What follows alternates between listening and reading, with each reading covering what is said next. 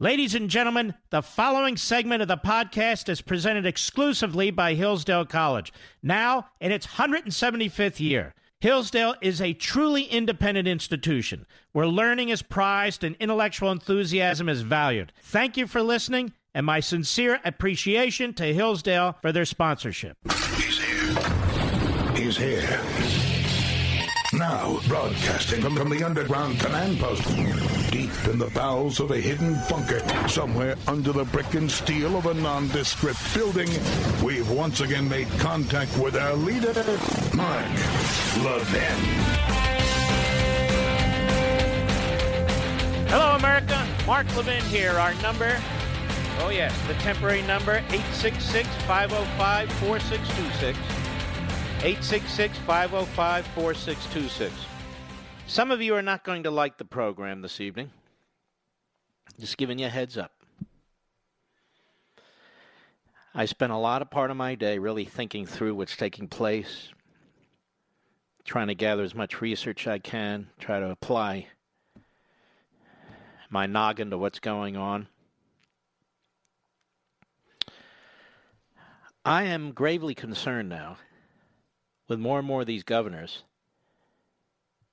dictating that individuals are not to leave their homes, that we have now stepped over a red line. I'm also concerned that we are embracing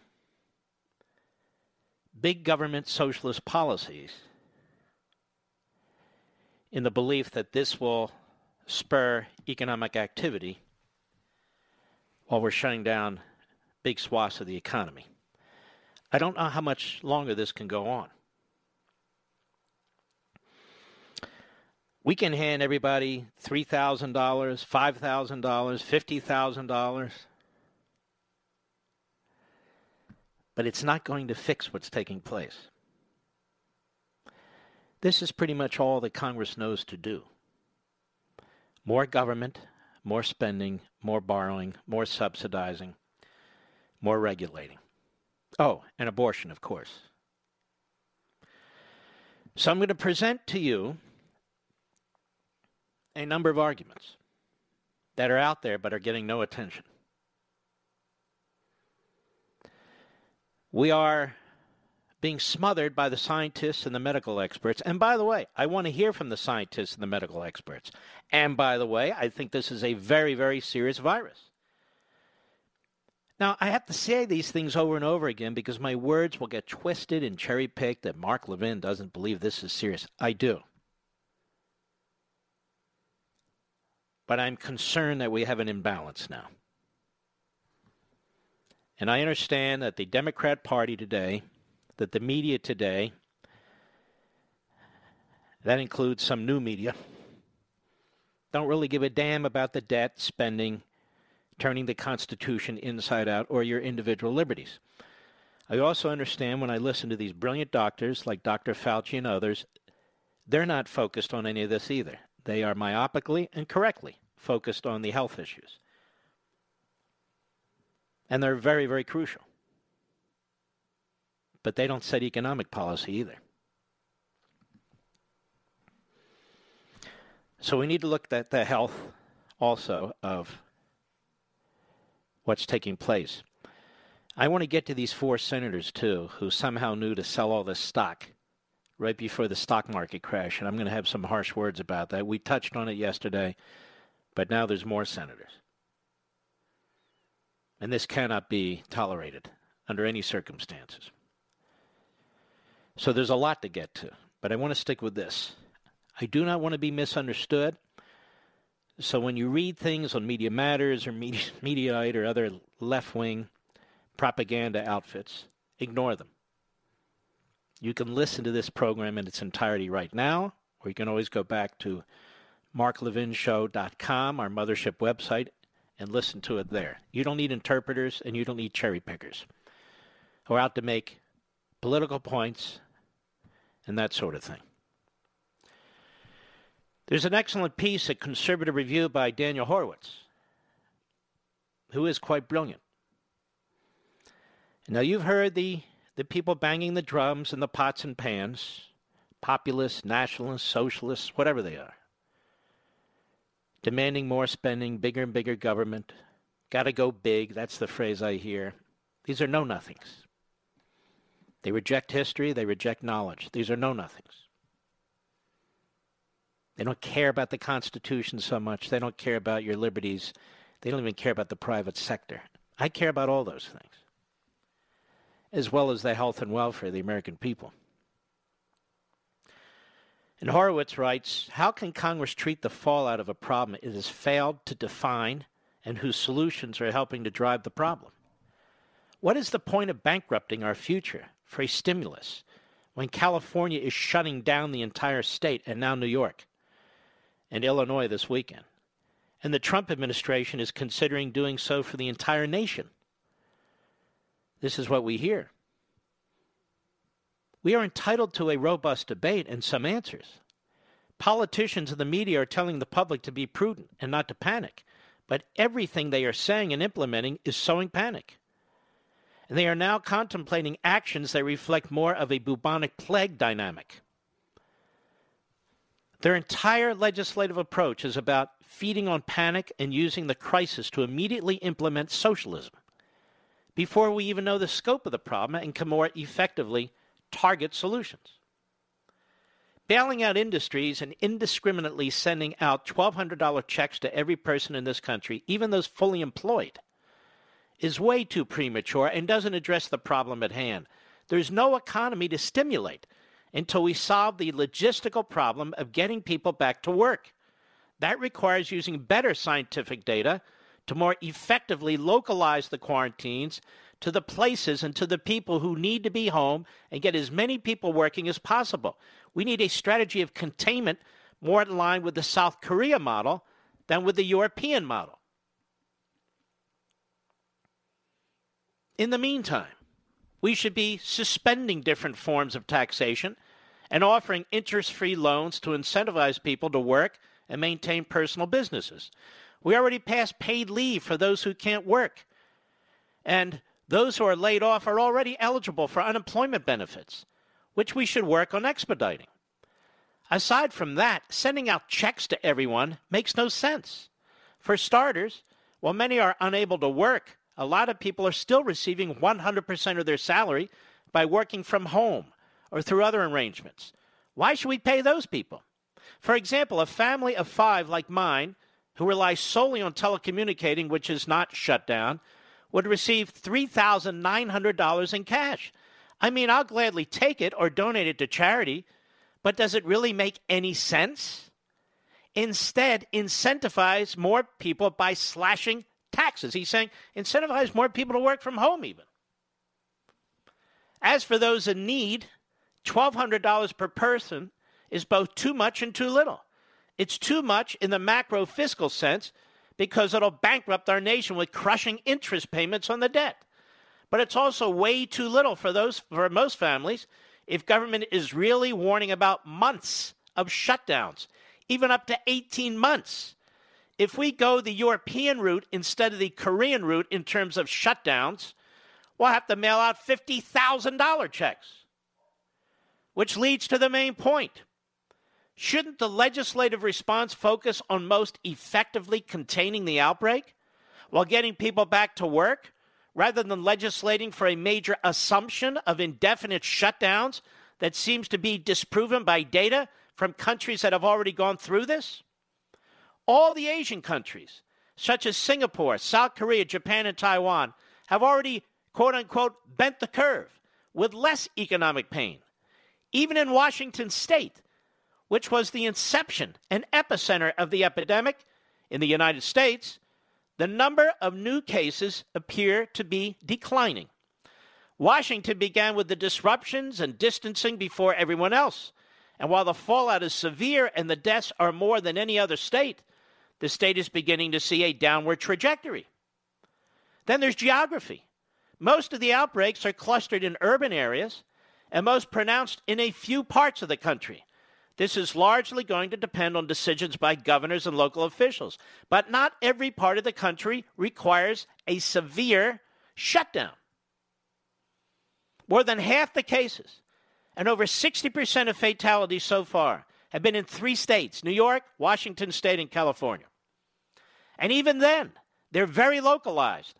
That's why resources and the balance of quarantine versus economic activity should be targeted. He's saying target these areas.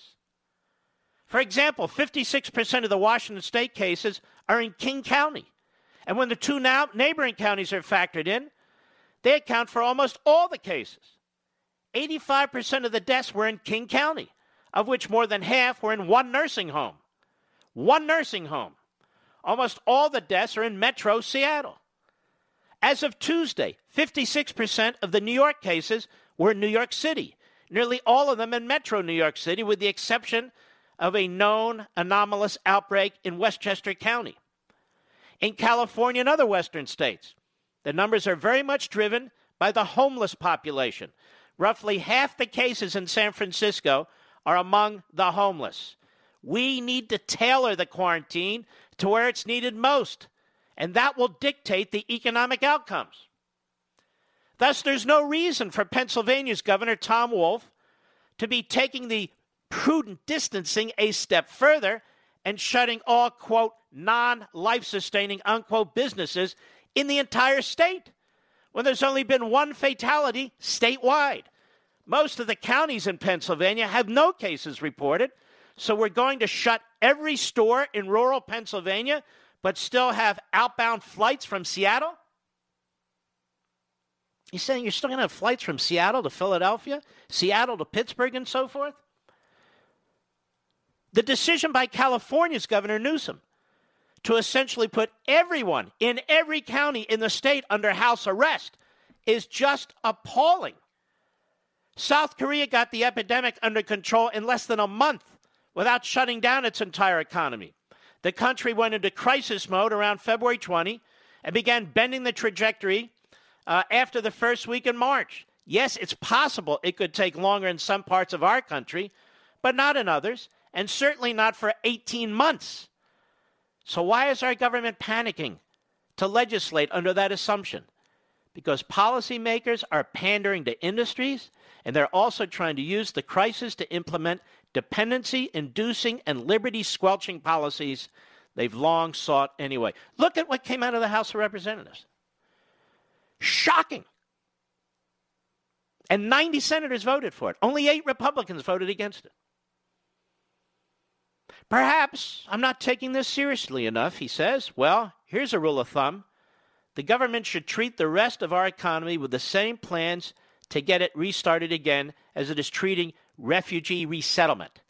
The State Department announced its intention to bring in refugees again beginning on April 7, while California is contemplating an indefinite house arrest of Americans, and the administration is looking potentially to do this nationally. Are you kidding me? Bringing in immigrants with any reason, he's saying.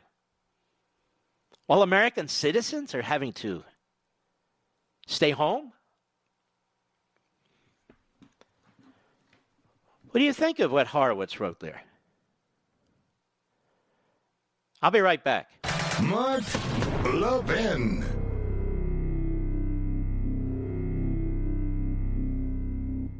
I've been talking a lot about the 4 pillars or purposes of the Hillsdale College mission: learning, character, faith, and freedom.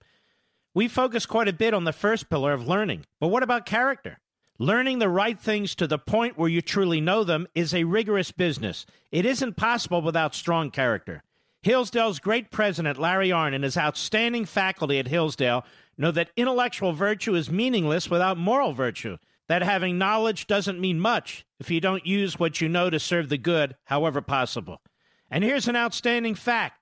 Every entering freshman at Hillsdale signs an honor code that reads as follows. A Hillsdale College student is honorable in conduct, honest in word and deed, dutiful in study and service, and respectful of the rights of others. Through education, the student rises to self-government. Now, to learn more, visit levinforhillsdale.com. That's Levin for Hillsdale.com, levinforhillsdale.com.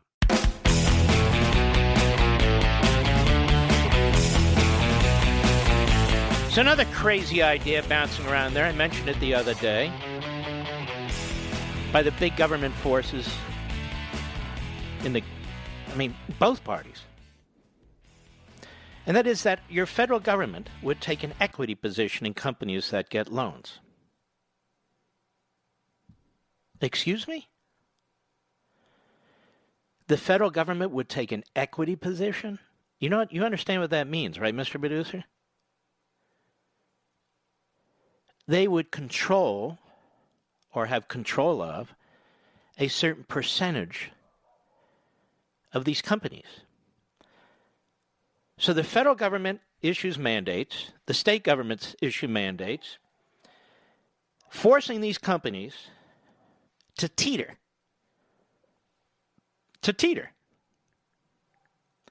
And then the government says, but we have a plan. We're going to give you a loan, no interest, low interest. You can pay it back in 412 years, but we want a percentage of your company.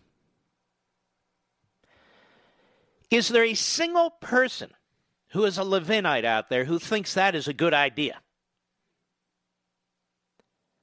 And if that's not backdoor socialism, I don't know what the hell is. Now, let me tell you what's going on Capitol Hill as I speak this Friday night. Washington Examiner, Niall Christian. McConnell aims for agreement with Democrats on massive stimulus bill by tonight. Senate Democrats and Republicans say they're eager to pass a third coronavirus economic stimulus bill in a rushed fashion, despite some substantive policy disagreements. I tasked a bipartisan team to reach an agreement by the end of the day, said McConnell. And Senate Republicans on Thursday announced a $1 trillion stimulus plan. The measure includes a plan to help individuals and families below a certain income by sending them direct cash payments. It's not helping people who are unemployed. It's helping families below a certain income. You know what that is? Massive redistribution of wealth. Direct cash payments of $600 to $2,400. $300 billion worth of loans for small businesses to keep people employed and assistance for industries directly threatened by pandemic. And $50 billion in loans for airlines, $150 billion for other eligible businesses, which likely includes cruise ship and hotel industries. Minority Leader Chuck Schumer pushed against this, saying it didn't go far enough and it didn't prioritize the right people. Quote, now Senator McConnell's bill is not pro-worker at all. It puts corporations ahead of the people. We need workers first, said Schumer after a Senate meeting. Schumer said that the Republican bill wouldn't give hospitals much money as they face a growing crisis. He added Democrats wanted full unemployment insurance for workers that had been laid off to ensure that workers keep getting money so long as they are unemployed, not just a one-time payment. Now, you understand there's unemployment insurance. It is a state responsibility and the responsibility of the employer and the employee. So Chuck Schumer wants to nationalize all of this and have the federal government as the unemployment payer of last resort. Regarding loans and aids to industries affected by the pandemic, such as airlines and hotels, Schumer said the federal government would not bail them out unless they are worker-friendly. In other words, pro-union. The Democrats don't care about the private sector. The Democrats don't care about corporate America. The Democrats don't care about the hardworking American taxpayer. The Democrats don't care about the debt. They don't care about the Constitution. They intend to use this virus to poison our economy and poison this society with a radical left-wing agenda. I'll be right back.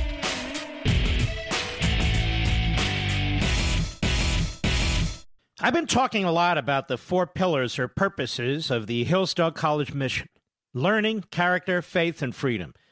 We focus quite a bit on the first pillar of learning, but what about character?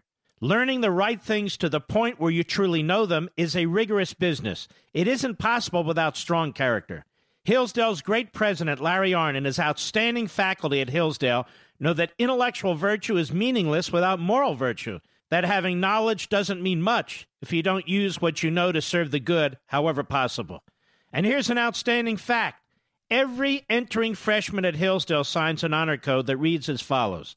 A Hillsdale College student is honorable in conduct, honest in word and deed, dutiful in study and service, and respectful of the rights of others. Through education, the student rises to self-government. Now, to learn more, visit levinforhillsdale.com. That's Levin for Hillsdale.com, levinforhillsdale.com.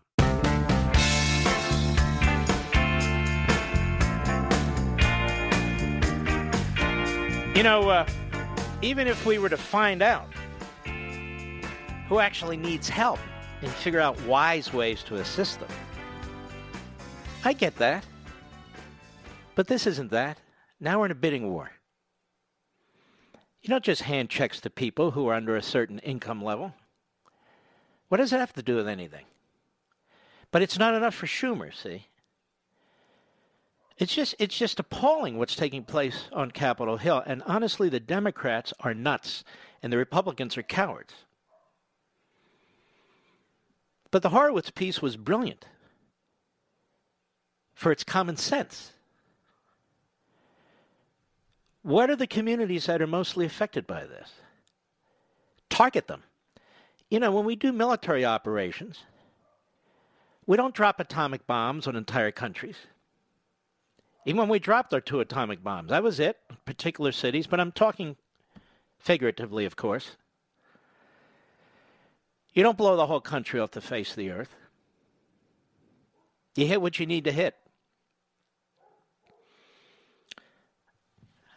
The whole country is going to be quarantined? You've got California now, where a governor thinks he has the power to tell the people they can't leave their homes unless he says you can leave your home. Of course, Cuomo follows in New York. Of course, the Pritzker in Illinois has put an order out starting tomorrow morning. And we have governors under pressure to issue these directives, these bans. Even in places where people are utterly unaffected and there's really nothing going on. It's chilling. All right, you want to hear more? I told you some of you aren't going to like this. Here's a piece the other day, fairly recent, by John P.A. Ioannidis. I hope I pronounced his name properly. He's professor of medicine, of epidemiology, and population health, of biomedical data science, and of statistics at Stanford University, and co-director of Stanford's Meta Research Innovation Center. Doesn't sound like a slouch to me, does he? To you, Mr. Producer? Here's the title of his piece from 2 days ago. A fiasco in the making, ? As the coronavirus pandemic takes hold, we're making decisions without reliable data. The current coronavirus disease, he writes, COVID-19 he calls it, has been called a once-in-a-century pandemic, but it may also be a once-in-a-century evidence fiasco. Again, I'm not saying this isn't a serious problem. I want you to listen to some other people. These aren't kooks. At a time when everyone needs better information, from disease modelers and governments to people quarantined or just social distancing, a lack of reliable evidence on how many people have been infected with SARS-CoV-2 or who continue to become infected, in other words, the virus. Better information is needed to guide decisions and actions of monumental significance and to monitor their impact. Draconian countermeasures have been adopted in many countries. If the pandemic dissipates, either on its own or because of these measures, short-term extreme social distancing and lockdowns may be bearable. How long, though, should measures like these be continued if the pandemic churns across the globe unabated? How many policymakers tell if they are doing more good than harm? Vaccines or affordable treatments take many months or even years to develop and test properly. Given such timelines, the consequences of long-term lockdowns are entirely unknown. The data collected so far on how many people are infected and how the epidemic is evolving are utterly unreliable. Given the limited testing to date, some deaths and probably the vast majority of infections due to the virus are missing. We don't know if we are failing to capture infections by a factor of 3 or 300. 3 months after the outbreak emerged, most countries, including the U.S., lack the ability to test a large number of people, although we're working on it, I might add, and no countries have reliable data on the prevalence of the virus in a representative random sample of the general population. Now, this guy's an expert. I'm just telling you what he's saying from Stanford. The evidence fiasco creates tremendous uncertainty about the risk of dying from the virus. Reported case fatality rates, like the official 3.4% rate from the World Health Organization, cause horror and are meaningless. Patients who've been tested for the virus are disproportionately those with severe symptoms and bad outcomes. As most health systems have limited testing capacity, selection bias may even worsen in the near future. The one situation where an entire closed population was tested was the Diamond Princess cruise ship and its quarantined passengers. You remember that, off California. The case fatality rate there was 1%, but this was a largely elderly population in which the deaths from the virus is much higher. Projecting the Diamond Princess mortality rate onto the age structure of the U.S. population, the death rate among people infected with the virus would be 0.125%. But since this estimate is based on extremely thin data, there were just 7 deaths among the 700 infected passengers and crew, the real death rate could stretch from 5 times lower to 5 times higher. That is 0.025% to 0.625%, still under 1%. It's also possible that some of the passengers who were infected might die later, and that tourists may have different frequencies of chronic diseases, a risk factor for whose outcomes with the virus infection, than a higher risk than the general population. Adding these extra sources of uncertainty, reasonable estimates for the case fatality ratio in the general U.S. population then vary from 0.05% to 1%. Now, that huge range markedly affects how severe the pandemic is and what should be done. A population-wide case fatality rate of 0.05% is lower than seasonal influenza. If that is the true rate, locking down the world with potentially tremendous social and financial consequences may be totally irrational. And by the way, these damn TV shows and networks, they keep throwing these numbers up there like we're watching a basketball game. Shame on them.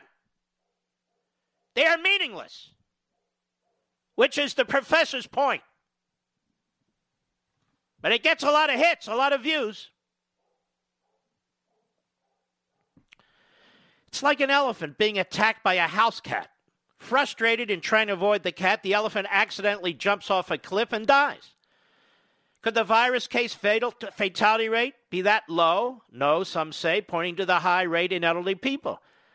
But even some so-called mild or common cold-type viruses that have been known for decades can have case fatality rates as high as 8% when they infect elderly people in nursing homes. In fact, such so-called mild coronaviruses infect tens of millions of people every year and account for 3 to 11% of the hospitalized in the U.S. with lower respiratory infections each winter. These so-called mild coronaviruses may be implicated in several thousands of deaths every year worldwide, though the vast majority of them are not documented with precise testing. Instead, they are lost as noise among 60 million deaths from various causes every year. Although successful surveillance systems have long existed for influenza, the disease is confirmed by a laboratory in a tiny minority of cases. In the U.S., for example, so far this season, 1,073,976 specimens have been tested, and 222,552, or nearly 21%, have tested positive for influenza. In the same period, the estimated number of influenza-like illnesses is between 36 million and 51 million, with an estimated 22,000 to 55,000 flu deaths.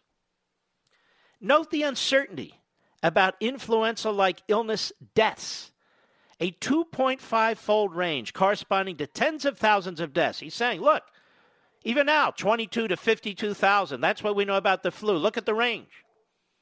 And every year, some of these deaths are due to influenza and some to other viruses, like common cold viruses.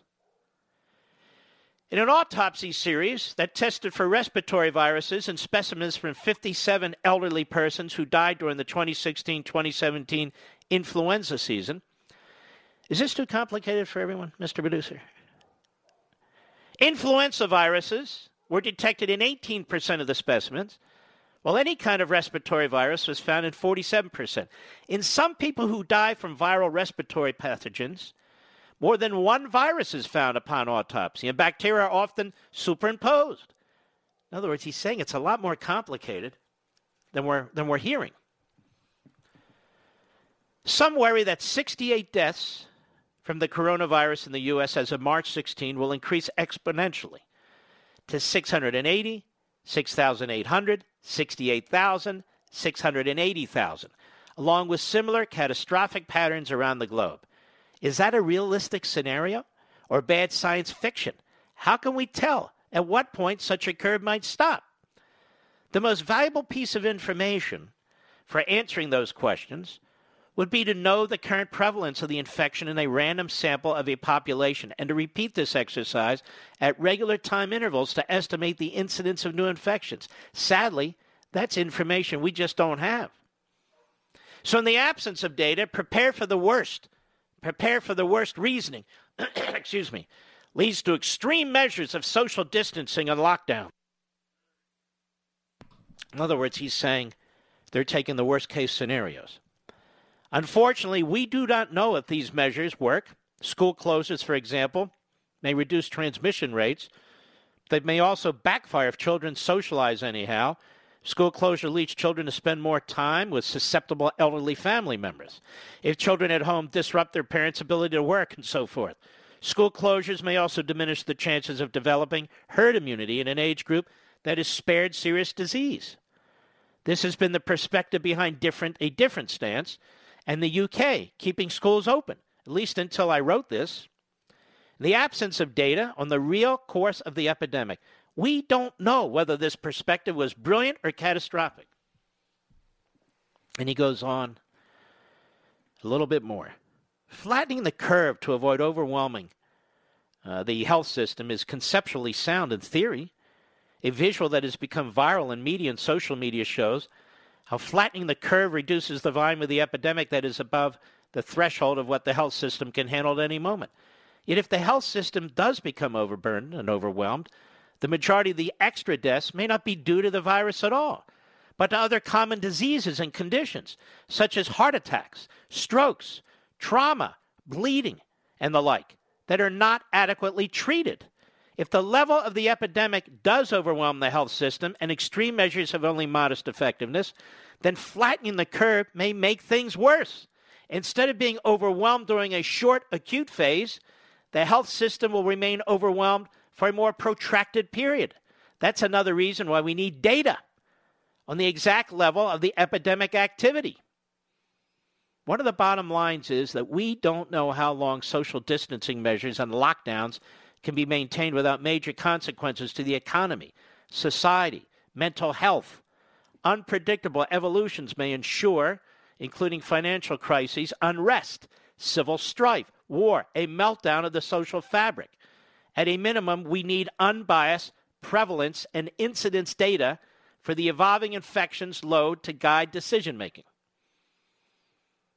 In the most pessimistic scenario, which I do not espouse, he says, if the new virus infects 60% of the global population and 1% of the infected people die, that will translate into more than 40 million deaths globally, matching the 1918 influenza pandemic. And the vast majority of this would be people with limited life expectancies. That's in contrast to 1918, when many of whom died were young. One can only hope that, much like 1918, life will continue. Conversely, with lockdowns of months, if not years, life largely stops. Short-term and long-term consequences are entirely unknown, and billions, not just millions of lives may be eventually at stake. If we decide to jump off the cliff, we need some data to inform us about the rationale of such an action and the chances of landing somewhere safe. John Ioannidis, Professor of Medicine of Epidemiology, Population Health, biomedical data science and of statistics at Stanford University and co-director of Stanford's Meta Research Innovation Center. He's saying a lot of what these governors are ordering may be exactly the wrong thing. Earlier, Daniel Horowitz pointed out, why aren't we taking a more focused approach in attacking this illness and in terms of economic growth? I'll be right back. Mark Levin.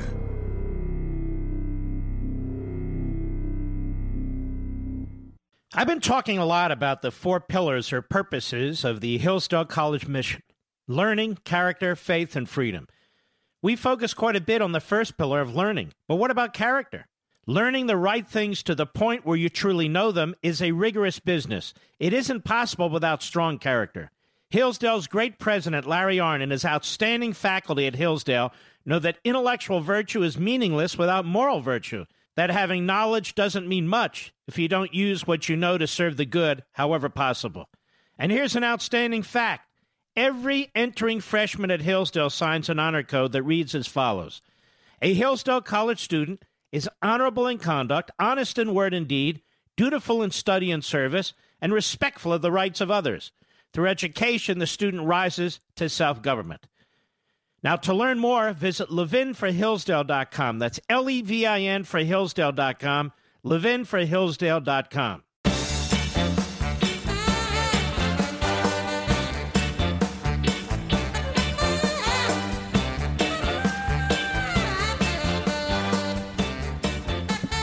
$40,000 people die a year from car accidents. I've pointed this out myself. And a lot of it has to do with these CAFE standards put in place by the government. And those CAFE standards were originally put in place in 1970 in response to the OPEC boycott or hoarding of oil to try and harm our economy. They never went away because the government saw a way to control them. So cars are lighter, and so the people inside the cars are not as protected. 40,000 people a year die from car accidents, at least. This was brought up. Dr. Fauci said that that's basically an immoral comparison. What does that have to do with anything?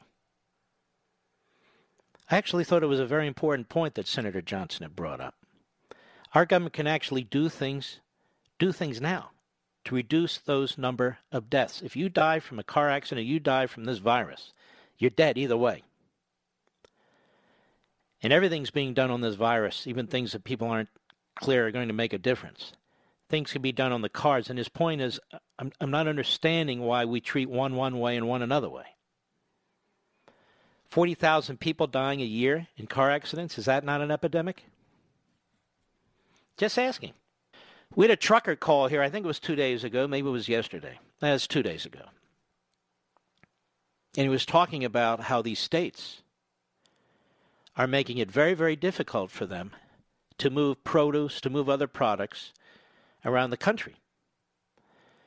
They have these broad shutdowns in their states, including rest stops, including truck stops, where truckers often go to get their food and get something to drink. And so it's becoming a very difficult situation.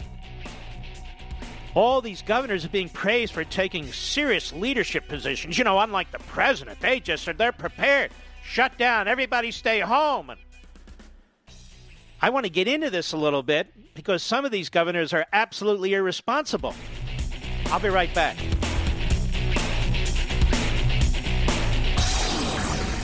From the Westwood One Podcast Network. He's here. Now, broadcasting from the underground command post, deep in the bowels of a hidden bunker, somewhere under the brick and steel of a nondescript building, we've once again made contact with our leader, Mark Levin. Hello, everybody. Mark Levin here. Our number, 877-381-3811. That's wrong. 866-505-4626, our temporary number. Remember, we're working out at different facilities in New York. I'm not in New York, but the team is. 866-505-4626, 866-505-4626. Whatever you do, don't forget 8 p.m. Eastern Time Sunday. Life, Liberty, and Levin on Fox. First half of the program, I'm interviewing the Vice President of the United States. The second half, Dr. Anthony Fauci. You're not going to want to miss it, I don't believe. If you're doing something else while you're, under your desk at home, you can always DVR the program.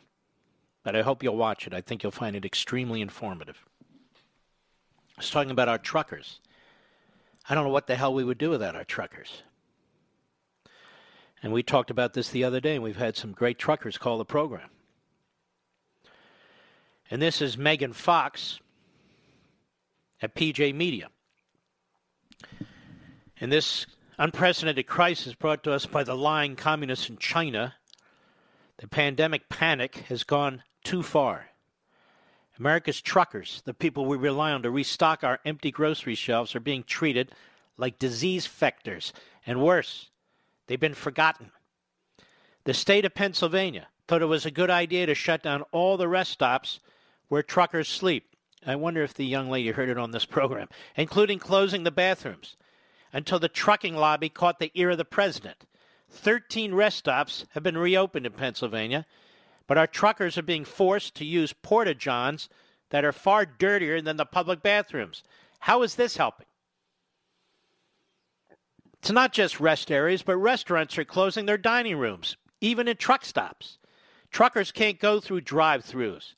How are they supposed to eat while they're killing themselves to bring us toilet paper and fresh produce? We talked about this the other day. Companies receiving the goods aren't even letting the drivers use their bathrooms. This has to stop. We owe our truckers more consideration than this. Read this thread from a trucker on Twitter and feel ashamed. Here it is. Here's the thread. I'll do my best. I have one eye that doesn't work so well. We can't even use the bathroom. We're subject to temperature monitoring upon entry and exit. We can't even get access to a real bathroom as it is. We have 2 porta potties on site to serve 50-plus truckers. With this virus, we're facing unsanitary conditions. He goes on, normally I wouldn't complain. However, it's not just warehouses. Businesses all across the country refuse to give us entry to a restaurant or bathrooms. We're lucky to find a truck stop with ready-to-go food. I'm getting to the point that I'm going to sit at home. Corporate America clearly doesn't give a blank about my health and well-being. At least local police departments are offering to help us get food. And he goes on. All right. So now you see that these decisions by some of these governors are absolutely stupid. And can you imagine nationalizing all these decisions? That's what I mean. You centralize, nationalize these decisions. You don't have the basis for them. You don't have enough information to make these decisions. Now, the left doesn't care. Pelosi doesn't care. Schumer doesn't care. They do this all the time. They do it all the time. Over at Legal Insurrection, a great website, founded and run by my buddy, Professor William Jacobson. He says there, at some point, we're going to have to weigh the risk of a virus against the risk of ripping our society's bonds. I think the economic shutdown infection point comes sometime in May, June at the latest. Beyond that, the center will not hold. And he posts a photo from a reader that was sent to him of Park Avenue in Manhattan at 5:30 p.m. today, the height of rush hour. It was empty. No people, no cars. He says this is a major avenue in the heart of our largest city that in normal times would be jam-packed with cars and taxis and delivery trucks and pedestrians. It was all but deserted due to government-ordered rolling shutdown of the economy to delay the spread of Wuhan coronavirus. Madison Avenue also looked like a ghost town. I'm not sure how long this can go on before things come apart, he says. I'm thinking Los Angeles after the Rodney King verdict, and New York during numerous blackouts, but it's more. For now, the food supply is stable, as are the electric grid and water and energy supplies. But should scarcities appear as factories shut down, then the social breakdown will not be limited to big cities. with some large cities limiting arrests and with large-scale prison releases possible to prevent viral outbreaks inside their walls, the old adage that when seconds count, the police are only minutes away will seem quaint. The police may be hours away or nowhere to be found. People are stocking up on guns and ammo for a reason. You can't just stop an economy and expect it not to tear at the seams that hold society together. I don't know when the end comes, he writes. I think we're okay for the current 50-day social distancing period, maybe another 15 days after that, but not for several months. The approaching cash stimulus to people and business assistance will buy a little time. I don't think it's going to buy a lot, but not indefinite. The government cannot bail out an entire economy. At some point, we're going to have to weigh the risk of a virus against the risk of ripping our societal bonds. I think the economic shutdown inflection point comes sometime in May, June at the latest. Beyond that, he says, the center will not hold.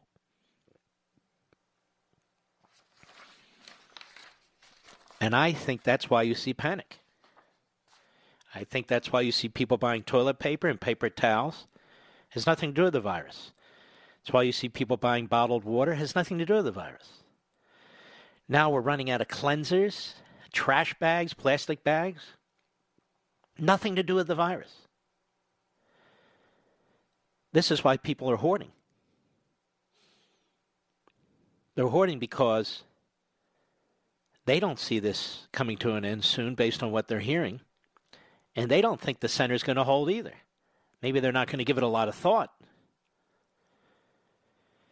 And you know who else is concerned that the center won't hold, Mr. Producer? The politicians in Washington, which is why they're throwing money at everybody. It's very scary. All right. You can shut that mic now, Mr. Producer. Mr. Producer forgets what buttons he touches. Now, I watched this press conference today, and I think the president is absolutely brilliant in the way he handles this. I really do. His knowledge is enormous, and he's able to move from one issue to another. He's obviously heavily engaged in day-to-day decisions. But the press has, during this virus, has so exposed itself as being left-wing and in so many respects un-American, destroying the First Amendment and freedom of speech, destroying freedom of the press, that they are adding to the panic and making it far, far more difficult for the people to understand what is taking place. I also think, as mouthpieces for the left and for the Chinese government, it turns out, they're pressuring this administration to do more and more things that fall in the socialist realm. By asking questions like, why aren't you doing more about beds? Why aren't you doing more about ventilators? What do you say to the people who are scared? What are you going to do about what are you going to do about the unemployed? What are you going to So constantly pushing the administration and the decision makers to take more and more power and make more and more decisions, and to make them rationally if they can. Not rationally, but rationally. That's the push, and it's constant now. You hear Nancy Pelosi and Chuck Schumer, they're not criticized by the press. Their outrageous, irresponsible, fascistic statements and policies don't come under any criticism. They're not called dictators or dictators in waiting. But let's take a look at this.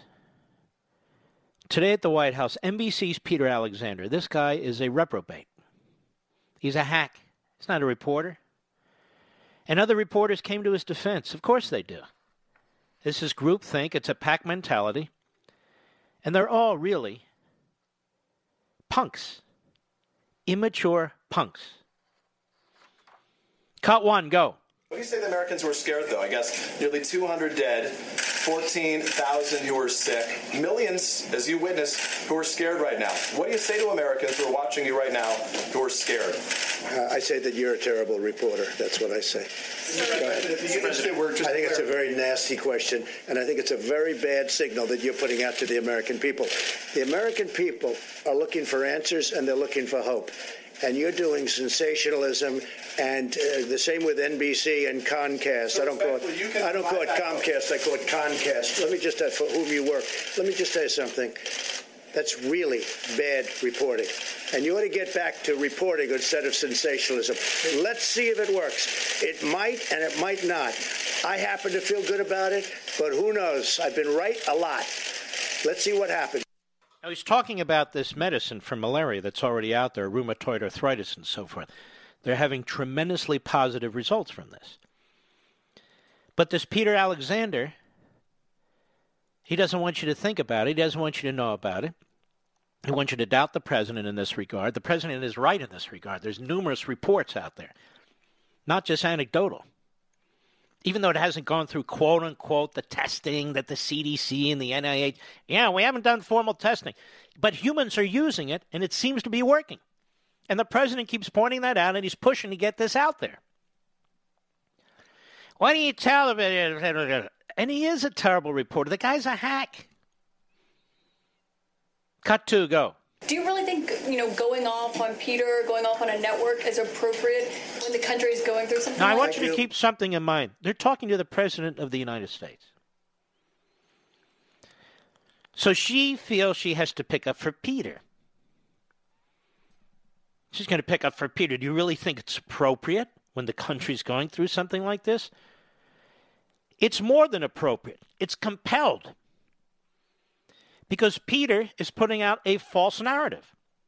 The media have been putting out false narratives. The media have been regurgitating what the Democrats are saying and doing. As I wrote in on Freedom of the Press, this is who they are. Go ahead. I think Peter is, I've dealt with Peter for a long time.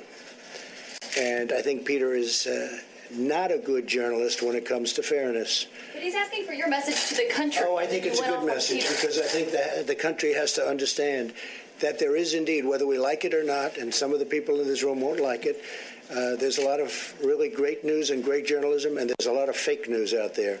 And I hear it all, and I see it all, and I understand it all because I'm in the midst of it. So when somebody writes a story or does a story on television, and I know it's false, I know it's fake, and when they say they have 15 sources have said, and I know there's no sources, they're just making it up. I know that, and I call Peter out, but I call other people out too.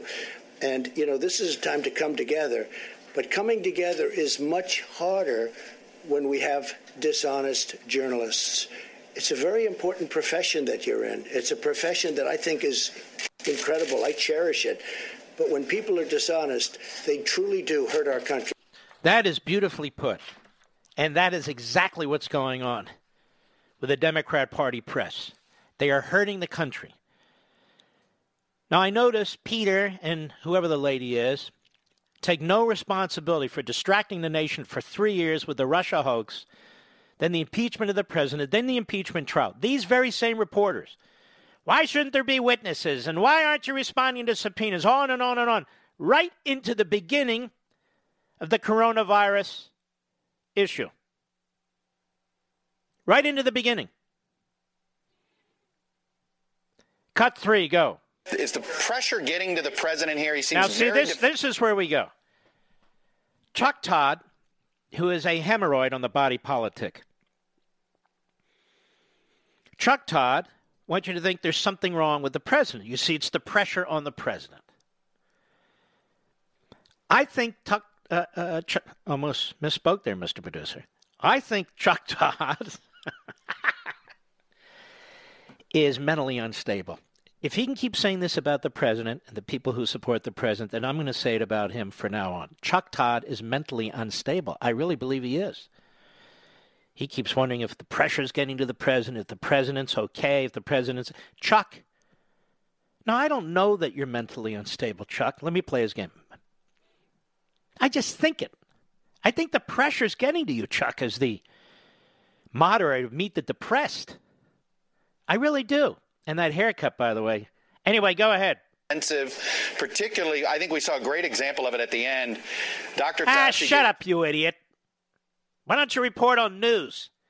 Why don't you give us information rather than playing games? He's got there Peter Alexander on MSLSD. Chuck Todd and Peter Alexander.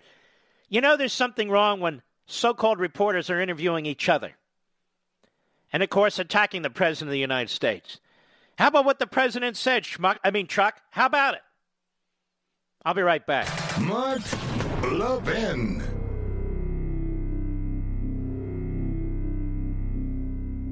In today's digital age, where cyber threats loom larger than ever, safeguarding your personal information is paramount. So why is Congress considering a law that could put your credit card data at greater risk of being hacked and exposed to foreign networks? This Durbin-Marshall credit card bill could jeopardize your financial data, make it more susceptible to cyber intrusions.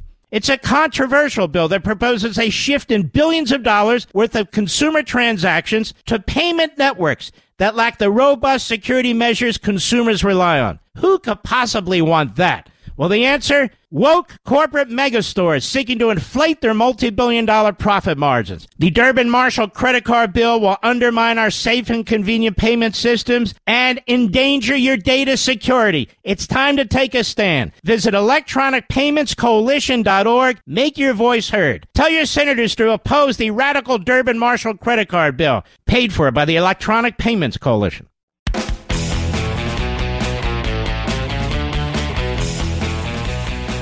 So, the pandemic's going on. The media and the Democrats, one and the same, want to know why the president is doing a whole lot more. Like their favorite left-wing Democrat governors. And what are they discussing today? Themselves. They're offended that the president took on an NBC reporter, becomes the focal point for CNN, the focal point, of course, for NBC and the other networks. You see, ladies and gentlemen, there's nobody more selfish and infantile and immature than an American reporter. Not all of them, but most of them. They are narcissistic, they are egomaniacs, and they demonstrate this every damn day. The old notion of journalism, we don't really know much about the reporter and the reporter's not part of the story, that's long gone. You get pukes like Chuck Todd. Never really finished college. That's okay. If you're going to go to college, you might want to consider finishing. Okay, but he didn't. But he thinks he's smarter than everybody else. That's the problem. I'm surprised he hasn't brought up climate change yet. That's coming. Will they blame this on climate change? Not the Chinese government, of course. Not the culture of the rural Chinese in these open animal markets. And I'm told by Michael Pillsbury and others who have seen these markets that they are horrific. The way they treat animals, the way animals are piled on top of one another, dogs, cats, koala bears, they eat bats, they eat snakes. It's really quite grotesque. Quite grotesque. They live in each other's fecal matter. The way they're treated is horrific. I'm sure Peter's going to go over there any day now. They treat those animals in those markets, Mr. Producer, almost the way they treat human beings over there in China. If you happen to be a Tibetan or a Muslim or a Christian or just fall out of favor with the government. But don't call it the China virus or the Chinese virus or the Wuhan virus. No. We should call it the Trump virus, you know. That's what we're supposed to call it. I'll be right back.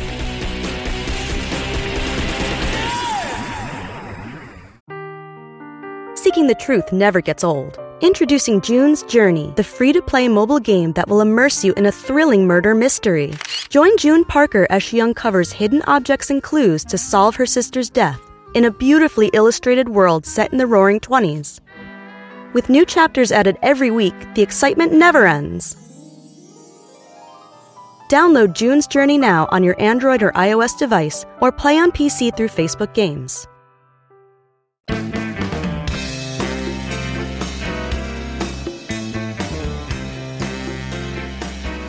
It is amazing.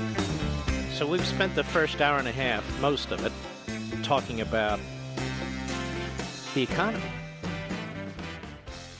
Now, we've spent most of this week pointing out what others have refused to address, which is the irresponsible, just craziness in terms of Congress and their spending and how they're spending this money. It's going to have minimal impact on the economy except drive up the debt. And the Democrats want even worse. And I'm trying to point out that this economy is going to spiral out of control. When you close a business, some of these businesses are not going to reopen. People are going to be ruined. I don't care how many loans you offer them. And the Democrats say any effort to try and ensure that these businesses are able to survive as a result of governors shutting them down is not worth supporting unless they show that they support their workers. Well, you got to stay open if you're going to support your workers and pay them. So the Democrats actually are part of the problem. The left is part of the problem. The media are part of the problem. But it's the other side I'm concerned about. We cannot have medical experts and scientists making economic policy. We just can't. And so there needs to be a more sober look at this. And Mnuchin's not the guy. No offense. I'm not trying to sabotage. I'm not trying to destroy. I'm not trying to upset. He's a liberal Democrat. His perspective is all Wall Street. It's all stock market. Which is okay, but it's a bit myopic. And of course, the Democrats and their agenda is all labor union. It's okay, but it's a little myopic. I don't know how we expect companies to produce more, to find cures and so forth, when we're closing down big chunks of the economy. And you know what's interesting? The president's not doing it. These governors are doing it. California is a damn big state. What's it have, 38 million people, 41 million, whatever it is. Newsom just shut it down. Our financial center is New York City. De Blasio shut it down. New York State, Cuomo just shut it down. Illinois, with the third biggest city. Chicago, the governor there shutting it down in tomorrow morning. So you have New York City, Los Angeles, Chicago, shut down. All the other cities in these huge mega states, shut down. You've got other governors shutting businesses down, like in Pennsylvania, that's barely even affected. This is why people are emptying the shelves. I was thinking about this today. What's wrong with these people grabbing toilet paper and everything? Then it finally got through my thick head. Because they see what's going on around them. The government's shutting down all these businesses. And they're worried. They're not even worried about the virus per se. They're worried that they're not going to have food. They're worried about the toilet paper. They're worried about essentials. So they're getting them.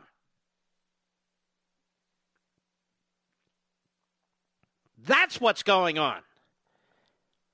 Or let me put it more accurately.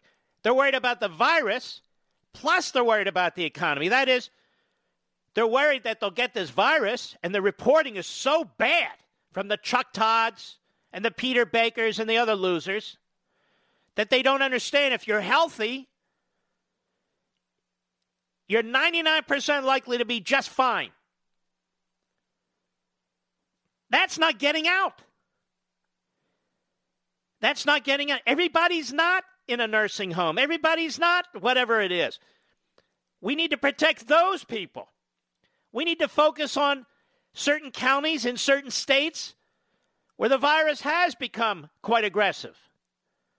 And we can do other things in the rest of the country. But you don't shut down Kansas when you're dealing with Seattle.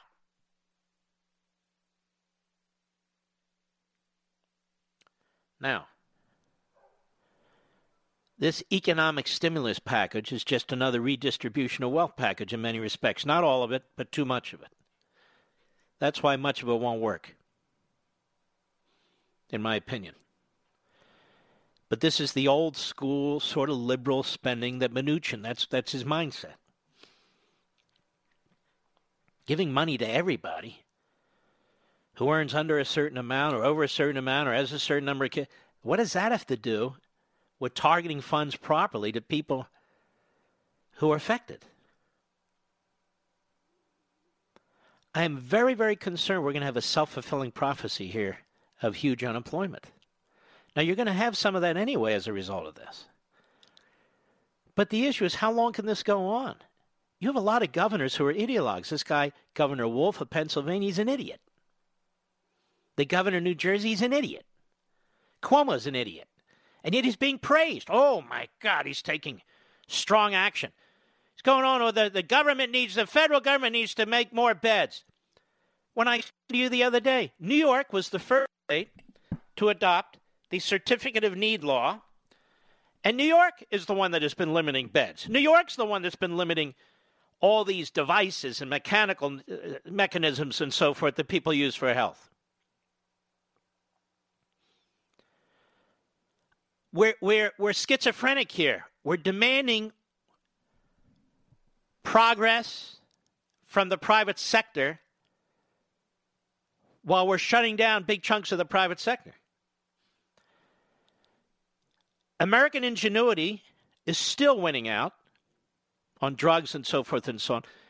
But my concern is there's going to be a point at which we tank the economy. And it's going to be much worse than any recession any of you have ever lived through.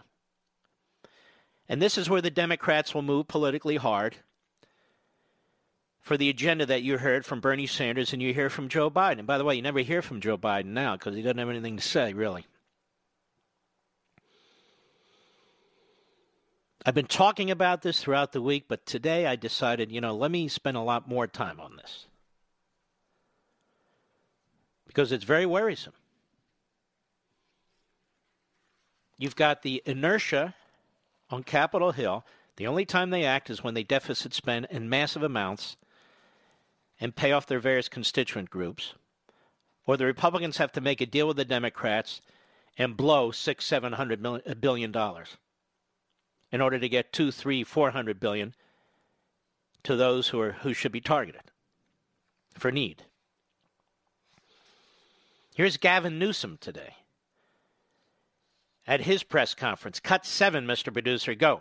A state as large as ours, a nation state, is many parts, but at the end of the day, we're one body. There's a mutuality and there's a recognition of our interdependence that requires of this moment that we direct a statewide order for people to stay at home. That directive goes into force and effect this evening. Incredible. Shocking. He doesn't pick the metropolitan areas because that's where his strength is.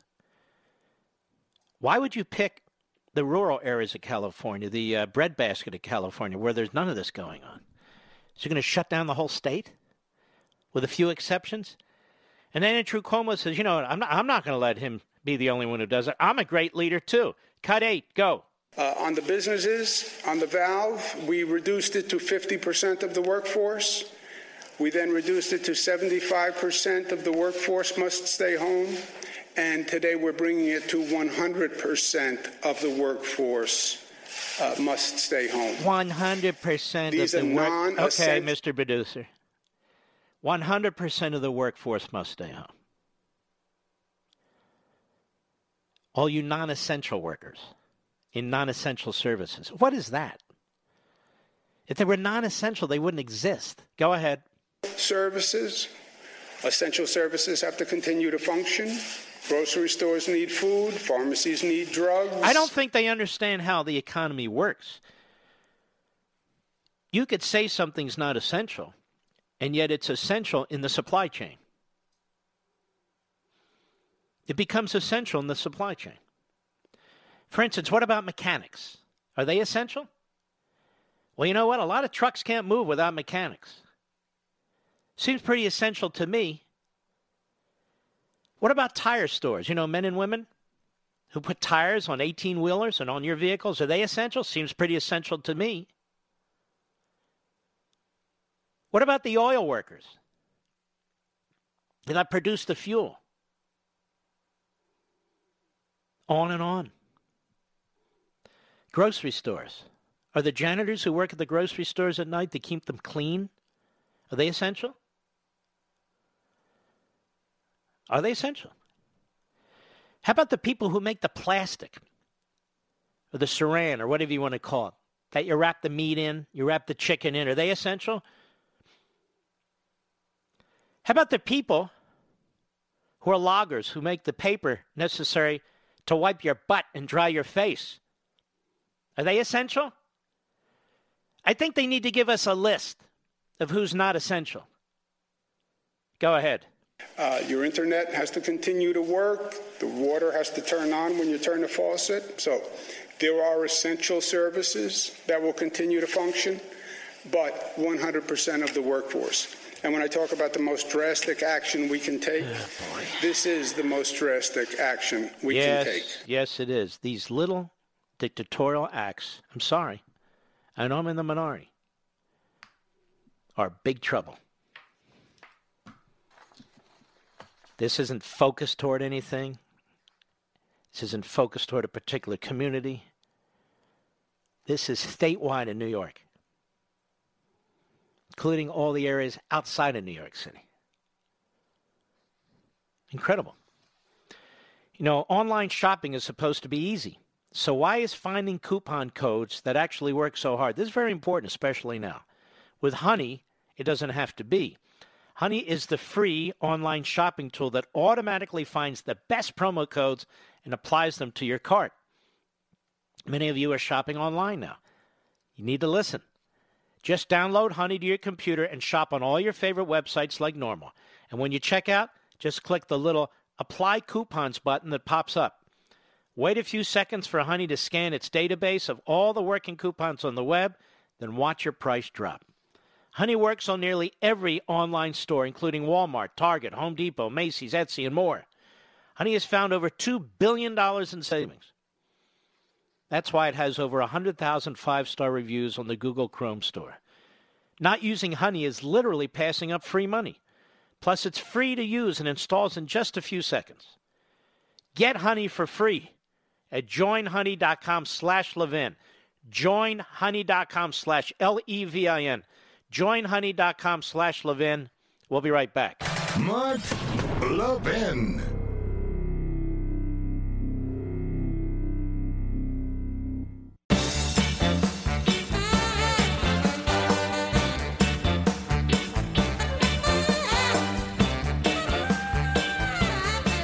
I know you appreciate it or you wouldn't be here, but it was very important, I feel, this week and especially tonight, to have some pushback against the spending Democrats and Republicans, against the media, and against, I guess, some in the administration like Mnuchin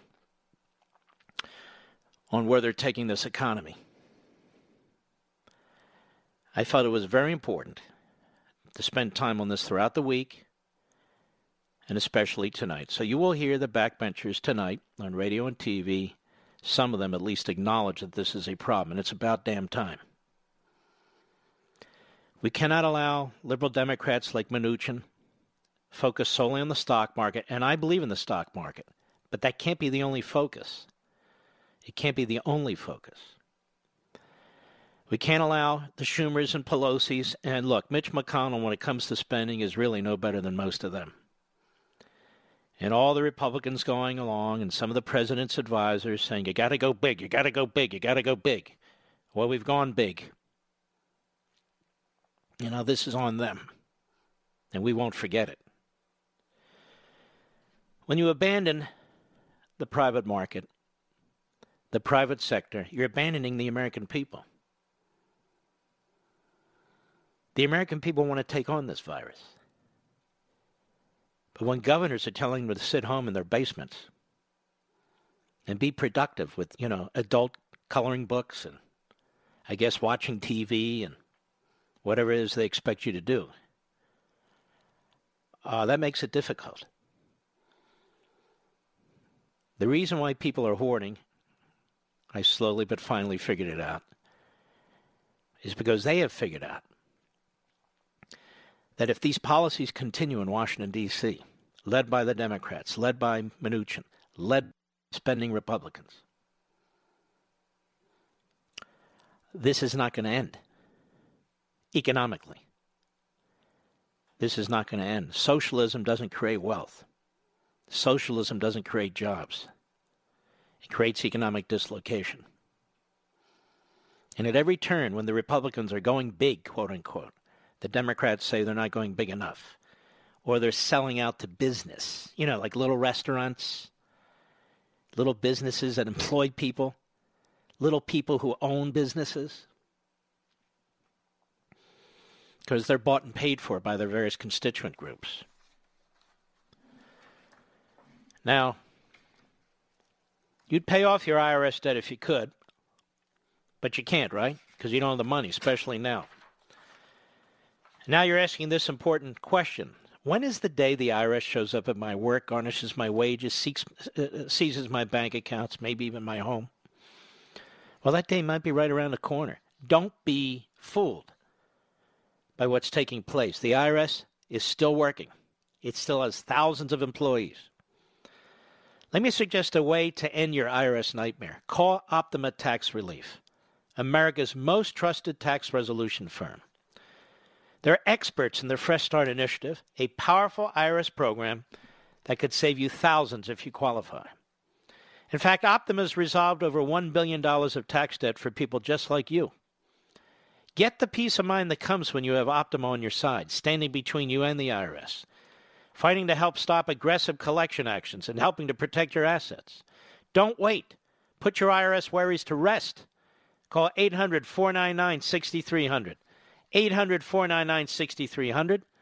That's 800-499-6300. Some restrictions apply. For complete details, you can visit OptimaTaxRelief.com, but I recommend calling them immediately. 800-499-6300.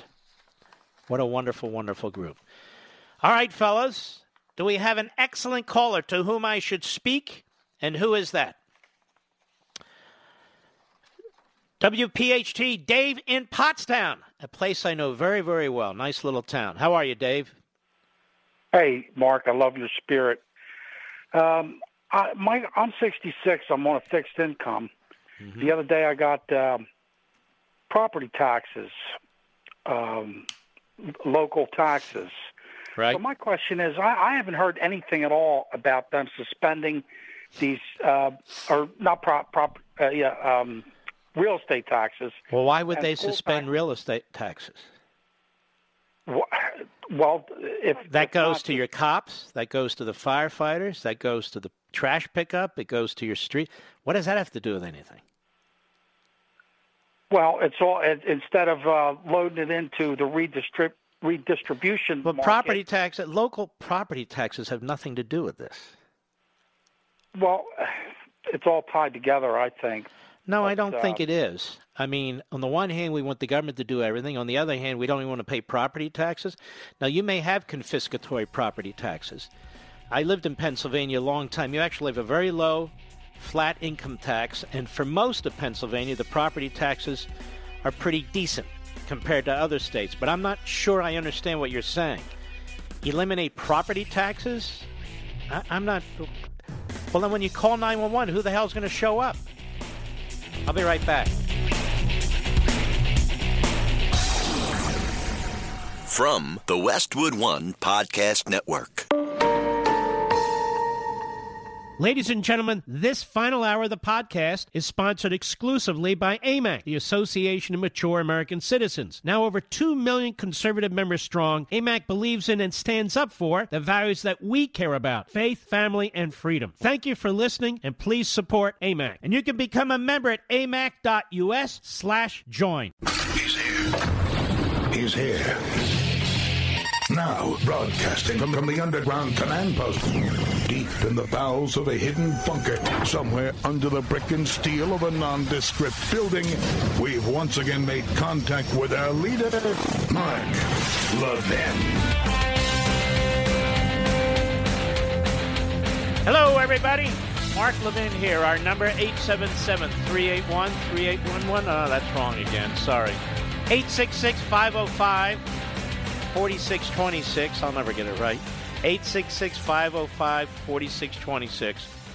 Don't forget our podcast on marklevinshow.com. You go over there, marklevinshow.com. You click on the audio rewind. It's the middle of the top of the homepage right there when you get there. Take you to the podcast page, and then you can pick your podcast platform. Google Podcast, Apple Podcast, Stitcher. You can take us anywhere. Or you can listen to this radio show while you're hunkered down, too. But a lot of truckers like our podcast, too. You can listen to us, again, marklevinshow.com. You go to the webpage. You click on the audio rewind button. It's the middle of the top of the home page. It takes you to the podcast page. There's 3 clicks. That's it. And then you click on which podcast platform you want. They're all very good. Stitcher, Apple Podcasts, Google Podcasts. Then you're set. Then you'll never miss the show, regardless of preemptions, regardless of tape delays, whatever it is. Early in the program, I told you I would mention these senators who seem to do pretty well, seem to know when to sell their stock. I don't throw them all in the same basket, but let's take a look. Dianne Feinstein and 3 Senate colleagues sold off stocks before the coronavirus crash. And this is from our friends at Fox News. Senator Dianne Feinstein of California and 3 of her Senate colleagues reported selling off stocks worth millions of dollars in the days before the coronavirus outbreak crashed the market, according to numerous reports. The data is listed on a U.S. Senate website containing financial disclosures from Senate members. So you have a number of organizations, websites, so forth, who look at these financial disclosure forms, and this popped up. Feinstein, who serves as the ranking member of the Senate Judiciary Committee, and her husband sold between $1.5 million and $6 million in stock in California biotech company Allergan Therapeutics between January 31 and February 18, reported the New York Times. Feinstein defended herself in a series of tweets today, saying she has no control over her assets and the stocks in question were her husband's transactions. She has pulled this lie repeatedly. She and her husband have invested in the decades past heavily in Red China. Well, I'm not really involved in that. You know, my assets are in a blind trust. Really, my husband's in charge of all the financial decisions. So they never speak. When they're together, over dinner, anyway, they never speak about their investments or what they're going to do. Isn't that fascinating? I don't believe it for 2 seconds. A woman who wanted to remove the President of the United States over a simple phone call. During my Senate career, she says, I've held all assets in a blind trust of which I have no control. That's different than saying you don't know anything about your finances. Her husband has control. So this is the game. I have no control formally, but I can tell my husband whatever I want to. Reports that I sold any assets are incorrect, as are reports that I was at January 24 briefing on coronavirus, which I was unable to attend. Under Senate rules, I report my husband's financial transactions. I have no input into his decisions. My husband in January and February sold shares of a cancer therapy company. The company is unrelated to any work on the coronavirus, and the sale was unrelated to the situation. No, but the stock market has crashed. Nobody's talking about the direct relationship with respect to you and your specific stock. When questioned by the newspaper, a spokesman for the Democrat from San Francisco also said Feinstein wasn't directly involved in the sale. Okay, so you see the rope-a-dope that she plays. Reports identified the 3 other senators, as Richard Burr of North Carolina, Kelly Loeffler of Georgia, and James Inhofe of Oklahoma. Burr, chairman of the Senate Intelligence Committee, used more than 30 transactions to dump $628,000 and $1.72 million, between $628,000 and $1.72 million on February 13, according to ProPublica, a.k.a. ProPublica. The report said the transactions involved a significant percentage of the senator's holdings and took place about a week before the impact of the virus outbreak sent stock prices plunging to the point where gains made during President Trump's term in office were largely erased. Quote, Senator Burr filed a financial disclosure form for personal transactions made several weeks before the U.S. and financial markets showed signs of volatility due to the growing coronavirus outbreak, a Burr spokesman said. As the situation continues to evolve daily, he's been deeply concerned by the steep and sudden toll this pandemic is taking on our economy. And on Friday, today, the senator tweeted an updated statement saying he relied on public news reports to guide his decision on the sale. Still, he said he's asked for a Senate Ethics Committee to review his own actions. Burr was an author of the Pandemic and All Hazards Preparedness Act, a law that helps determine the federal response to situations such as the coronavirus outbreak. His office would not comment on what kind of information he might have received about the virus prior to his stock sales. NPR reported that Burr made ominous comments about the coronavirus behind closed doors last month. There's one thing that I can tell you about this. He said it's much more aggressive and it's... You know what's interesting, Mr. Producer? This entire article has an enormous amount of excellent research in it. Let's see who wrote this article. Don Calico for Fox News. This poor son of a gun's been ripped off all day and night. People have been using his research, what he's written, the audio and so forth, on radio and TV without giving this guy any credit. So I'll give him credit. So NPR reported that Burr made ominous comments about the coronavirus behind closed doors, and he has there at a link the audio. Loeffler was appointed to the Senate in December by Georgia Governor Brian Kemp after incumbent Senator Johnny Isaacs resigned because of health issues, despite allies of President Trump having urged Kemp to select Representative Doug Collins instead. Loeffler and her husband, Jeffrey Sprecher, chairman of the New York Stock Exchange, sold stock on January 24, the same day she sat in on a briefing from two members of Trump's coronavirus task force, the Daily Beast reported. Between that day and February 14, the couple sold stock worth a total of between $1.2 and $3.1 million, the report said. In addition to the sales, they also purchased stock in a maker of software that helps people work at home. I mean, that's just a little too coincidental, isn't it? Just before millions of Americans were forced to leave their offices because of the outbreak, the report said. Loeffler slammed the Daily Beast report as ridiculous and baseless attack in a pair of late-night tweets. She said, "It's a ridiculous and baseless attack. I do not make investment decisions for my portfolio. Investment decisions are made by multiple third-party advisors without my or my husband's knowledge or involvement. As confirmed in the periodic transaction report to the Senate Ethics, I was informed of these purchases and sales of February 16, 3 weeks after they were made."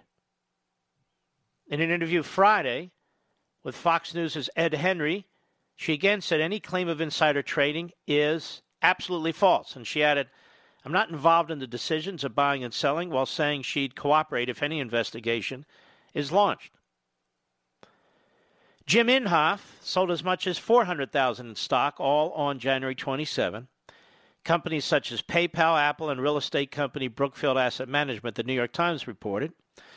In a written statement, Inhofe pushed back by saying he was not at a late January briefing. Further, does not have involvement in investment choices. You know, when you go through this, ladies and gentlemen, it is difficult to see how Loeffler can be held responsible for anything. You agree with me, Mr. Producer? They had a third party handling their finances, unless it can be shown that she had some influence. In the case of Inhofe, he says he wasn't at the briefing. So he didn't get any quote-unquote inside information. So you can't really hold him to account for anything particularly notorious. I'm just being honest with you guys. In the case of Dianne Feinstein, it's unbelievable what she's saying. Her husband handles the trust, so she doesn't know what's going on. That's not a third party. She says she wasn't at the briefing. But I don't believe when she says that she doesn't know what's happening to her finances. She says this all the time. that these decisions are made by her husband. But I think Richard Burr has the most explaining to do. He has the most explaining to do. He's not only at the briefing, he's the chairman of that Intelligence Committee. And maybe it's perfectly understandable. I'm not like other hosts who are going to jump to hard conclusions here. But some of it looks very, very sleazy. That is for sure. I'll be right back. Mark Levin.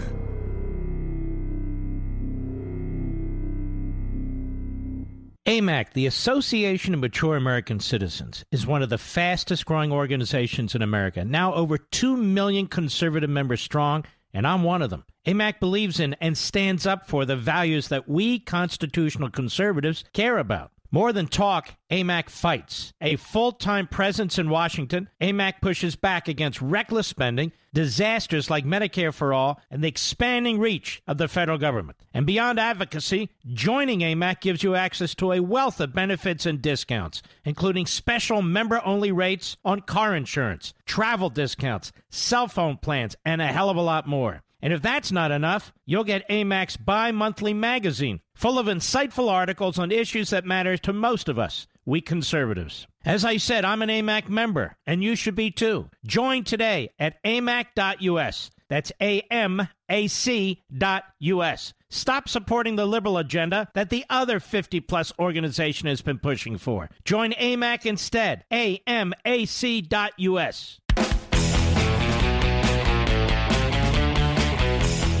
Now, we've talked a little bit about this, but I like the way Rich Lowry at National Review talks about it. Only the crooks can save us. Only the crooks can save us now? A specter haunts progressive America, the possibility that a company might make too much money solving the world's coronavirus problem. At the last Democrat debate, Bernie Sanders called the leaders of the pharmaceutical industry a bunch of crooks who are telling themselves in the midst of the epidemic, wow, what an opportunity to make a fortune. Op-eds have sprung up warning, drug companies will make a killing from the coronavirus, the New York Times, and how Big Pharma will profit from the coronavirus, the Intercept. These are all left-wing kook operations, as you know. This would seem the least of our problems right now, but the pharmaceutical industry is such a boogeyman that it gets roundly attacked even while racing to provide a boon to public health. That is, to save people. Bernie's view that drug company executives are, and it's not just Bernie's view. We got these crazy-ass populist nudniks who would trash our companies every bit as much as Bernie Sanders. And I've talked about this before. They don't believe in capitalism. They don't believe in free markets. They believe in shooting from the hip, just like the left. Bernie's view that drug company executives are crooks betrays his Marxoid belief that profit is a form of theft. Of course, even people who aren't socialists are scourges of the industry. Pharma brought much of this on itself, he says, with the opioid debacle, yet these companies routinely create medical miracles. Yes, they make money doing it, but the profit motive is the reason they exist in the first place. There's a reason we introduce more new therapies than any country in the world. When faced with what's been called a once-in-a-generation pathogen, would we rather have a robust commercial drug industry or not? Brilliant, creative people scattered throughout companies and universities working to be the first to a solution or not? Investors looking to back promising research or not? If your answer to any of these questions is no, you're probably a socialist, a populist, firing at the wrong targets, or someone incapable of doing basic cost-benefit calculations. As Chris Pope of the Manhattan Institute notes, if a new drug, even an expensive one, obviates hospital stays and physician care, it can reduce healthcare costs over time. In fact, it can reduce it massively. Consider the current crisis. The costs of the medieval methods we're using to try to control the coronavirus are unimaginably high, shutting down swaths of the economy and throwing millions of people out of work. Gross domestic product could drop 10% or more this quarter. What would we pay for a vaccine to render all this needless? Just imagine what you'd have. Even if it were $1 trillion, the price of the Trump proposed stimulus package, it would be a bargain. That said, the price for a vaccine probably won't be exorbitant. The nightmare stories of ungodly, expensive treatments usually involve drugs for very rare diseases, affecting a very small number of people. This is different. There's a vast pool of people who will want the coronavirus vaccine. The overall picture of prescription drugs is more complicated than advertised. Once new drugs come off patent, cheaper generic drugs arrive. This is why per capita spending on traditional drugs has been declining. As for patients, the point of them is, as the Constitution puts it, to promote the progress of science and useful arts. They ensure that companies get the benefit of research that is expensive and risky, even in the best circumstance. After perhaps spending $2 billion on research, a company may wait a decade for the FDA to approve it. If a company doesn't have a period of protection for its intellectual property, when it can reap the market benefits, much of this research would just dry up. And who's going to step in and fill the gap? Who's going to create the new drugs? Who's going to invent them? Where are they going to come from? It's a marvel that the National Institute of Allergy and Infectious Diseases is already working with a Cambridge, Massachusetts company, Moderna, on a vaccine trial. This is a model of public-private cooperation. Anyone who will want to subtract Moderna from the process because it stands to profit is an ideological zealot, heedless of public health. This crisis brings home the incalculable value of a world-class pharmaceutical sector. We can continue to shelter in place or hope that the crooks, so-called, pursuing breakthrough drugs and treatments make the current disruptions in our national life completely unnecessary. Excellent piece by Rich Lowry. I give credit where credit is due, when it's due, in my opinion. And I also give credit whether I agree with something or disagree with something. If I read somebody's piece or use their information. We've talked about this before, how the pharmaceutical companies are under constant attack. For instance, before all this happened, you heard people in the administration at HHS, you heard people in the Democrat Party, of course you heard leftists and people in left-wing groups saying what? We shouldn't pay any more for a drug than they do overseas for generics. But if the drug is invented by a pharmaceutical company in America, and they've spent 10 or 15 years developing it, and they've spent $2 billion on it, they have to make money back, or they're not going to invest in this. And their investors are not going to invest in drugs. They'll invest in something else. So you will destroy that industry.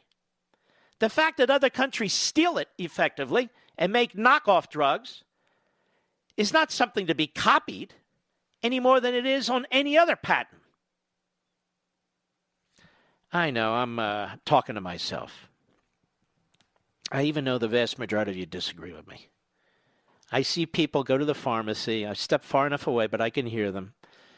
They'll get 4 or 5 drugs. Maybe they'll pay $70, $80, $112, and they're complaining. And I'm thinking to myself, wow, that's unbelievable.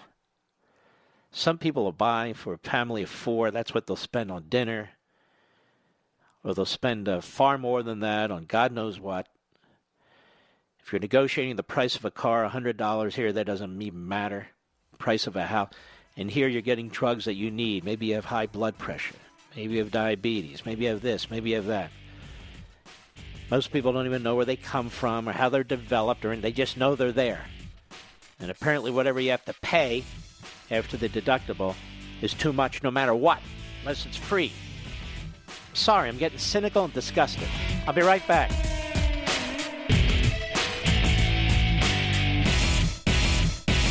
AMAC, the Association of Mature American Citizens, is one of the fastest growing organizations in America, now over 2 million conservative members strong, and I'm one of them. AMAC believes in and stands up for the values that we constitutional conservatives care about. More than talk, AMAC fights. A full-time presence in Washington, AMAC pushes back against reckless spending, disasters like Medicare for All, and the expanding reach of the federal government. And beyond advocacy, joining AMAC gives you access to a wealth of benefits and discounts, including special member-only rates on car insurance, travel discounts, cell phone plans, and a hell of a lot more. And if that's not enough, you'll get AMAC's bi-monthly magazine, full of insightful articles on issues that matter to most of us, we conservatives. As I said, I'm an AMAC member, and you should be too. Join today at amac.us. That's AMAC.us.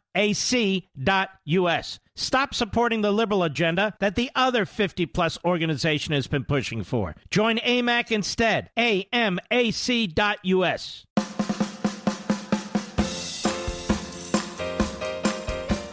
I want you to hear what's going on out there and keep something in mind.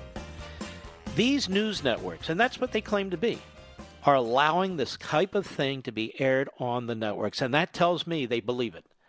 And they're doing enormous damage to this nation. Comcast, which owns NBC and MSNBC, and the Morning Schmo, who is a lightweight, low IQ buffoon, has Mayor Bill DeCamio on.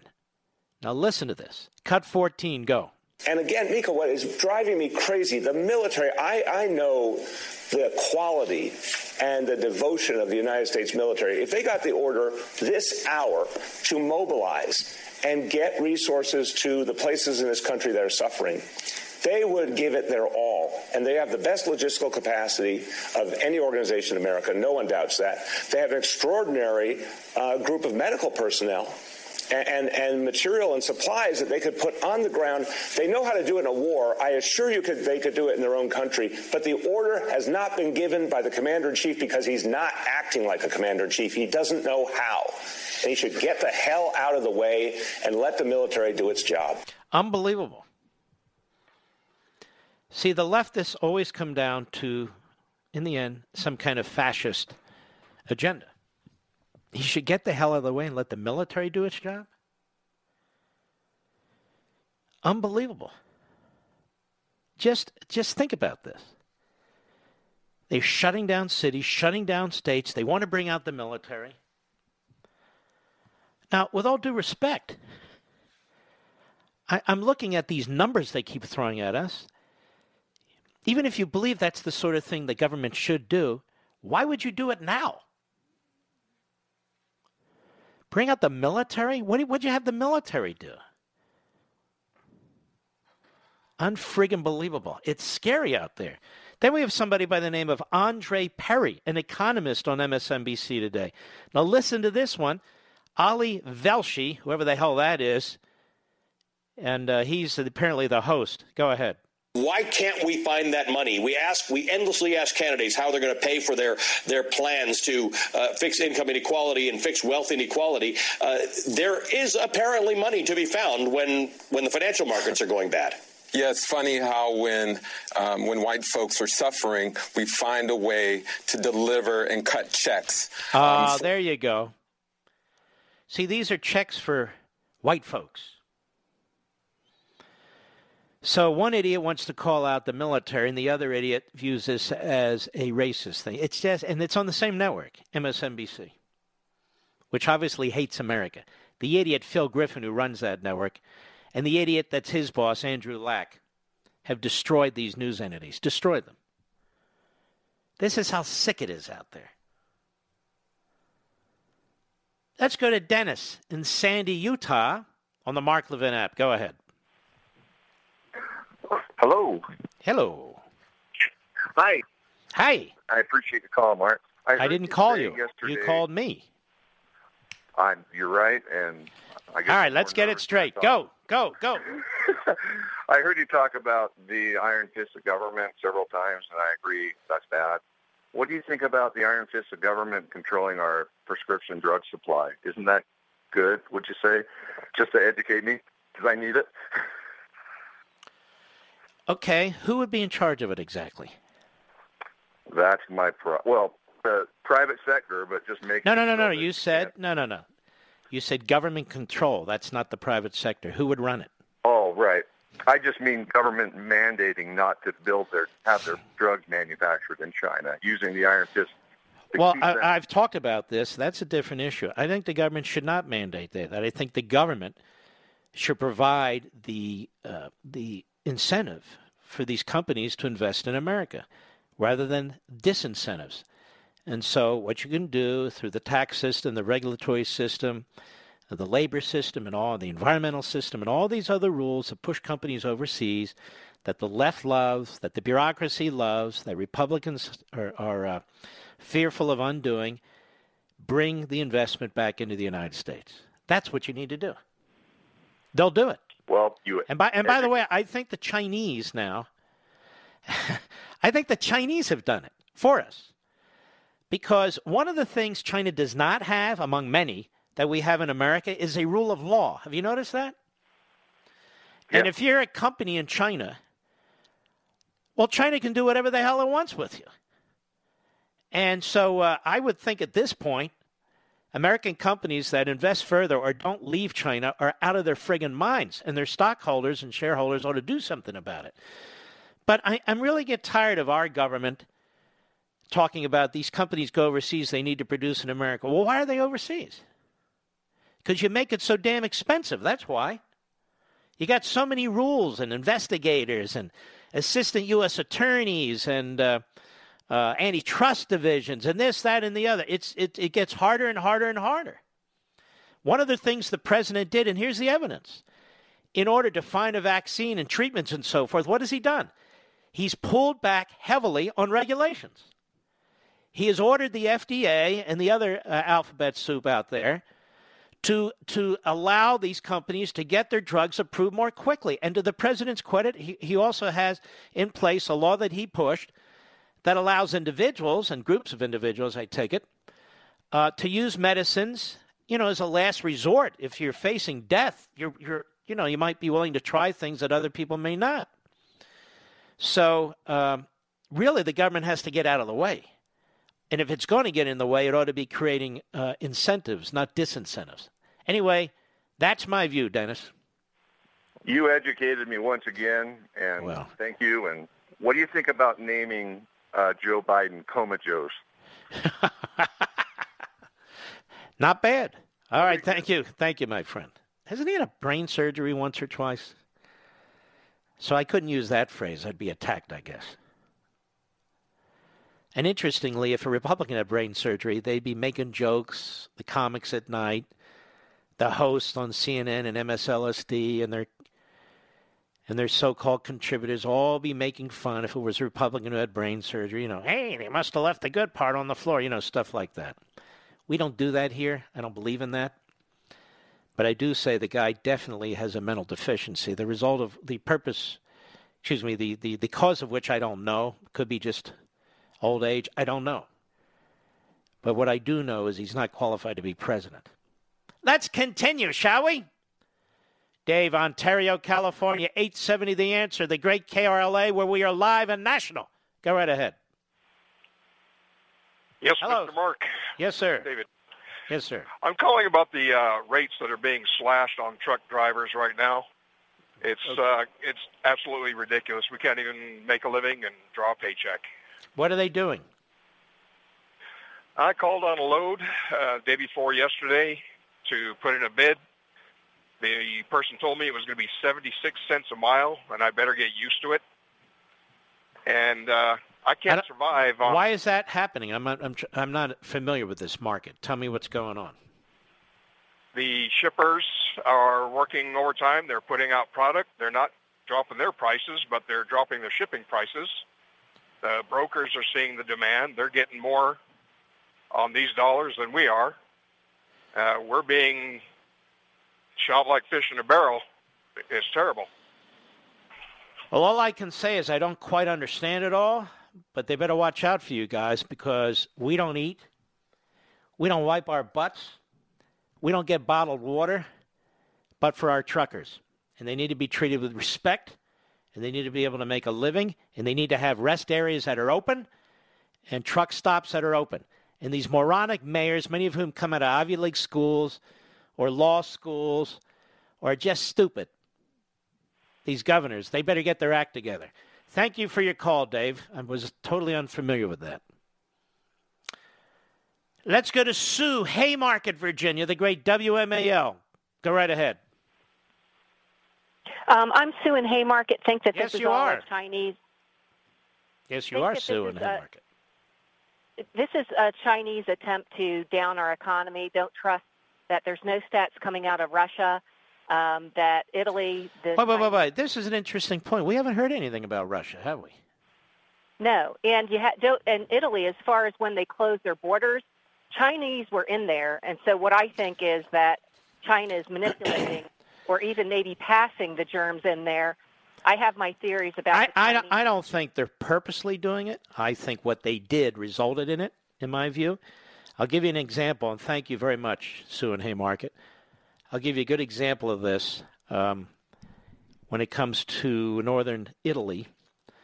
There's a piece in rebellionresearch.com. Italy has been devastated by the virus with an aging population that is 7 to 8 years older on average than in the United States.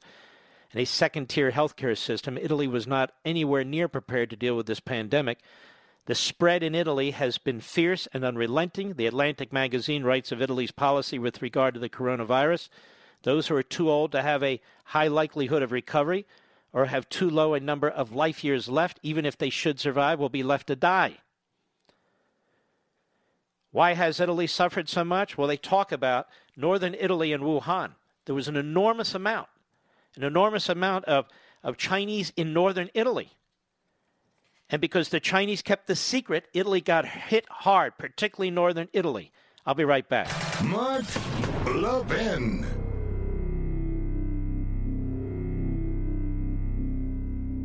AMAC, the Association of Mature American Citizens, is one of the fastest-growing organizations in America, now over 2 million conservative members strong, and I'm one of them. AMAC believes in and stands up for the values that we constitutional conservatives care about. More than talk, AMAC fights. A full-time presence in Washington, AMAC pushes back against reckless spending, disasters like Medicare for All, and the expanding reach of the federal government. And beyond advocacy, joining AMAC gives you access to a wealth of benefits and discounts, including special member-only rates on car insurance, travel discounts, cell phone plans, and a hell of a lot more. And if that's not enough, you'll get AMAC's bi-monthly magazine, full of insightful articles on issues that matter to most of us, we conservatives. As I said, I'm an AMAC member, and you should be too. Join today at amac.us. That's AMAC.us. Stop supporting the liberal agenda that the other 50-plus organization has been pushing for. Join AMAC instead. AMAC.us.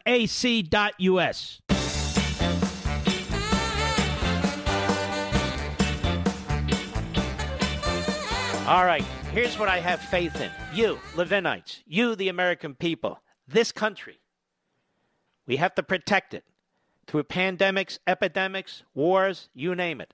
There are hucksters on TV, hucksters on radio, hucksters in government. They all have their own agendas. Just stick with the truth and stick with liberty. Now, America, in honor of you,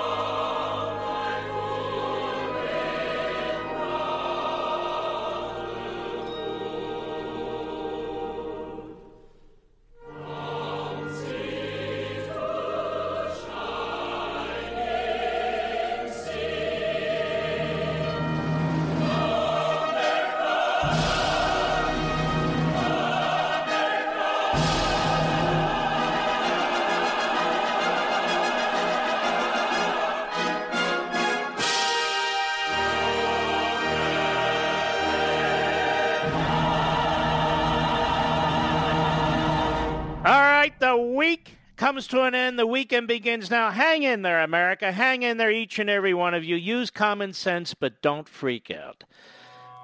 Why not take some time, 8 p.m. Eastern Time Sunday, and watch Life, Liberty, Levin on Fox. You're going to love it. If you don't want to watch it live, DVR it. We salute our armed forces, police officers, firefighters, emergency personnel, our truckers, all the doctors, all the people, nurses who are helping us. God bless you. Good night, my precious dogs, and good night, Dad. Good night, Mom. And good night, Leo. God bless. From the Westwood One Podcast Network.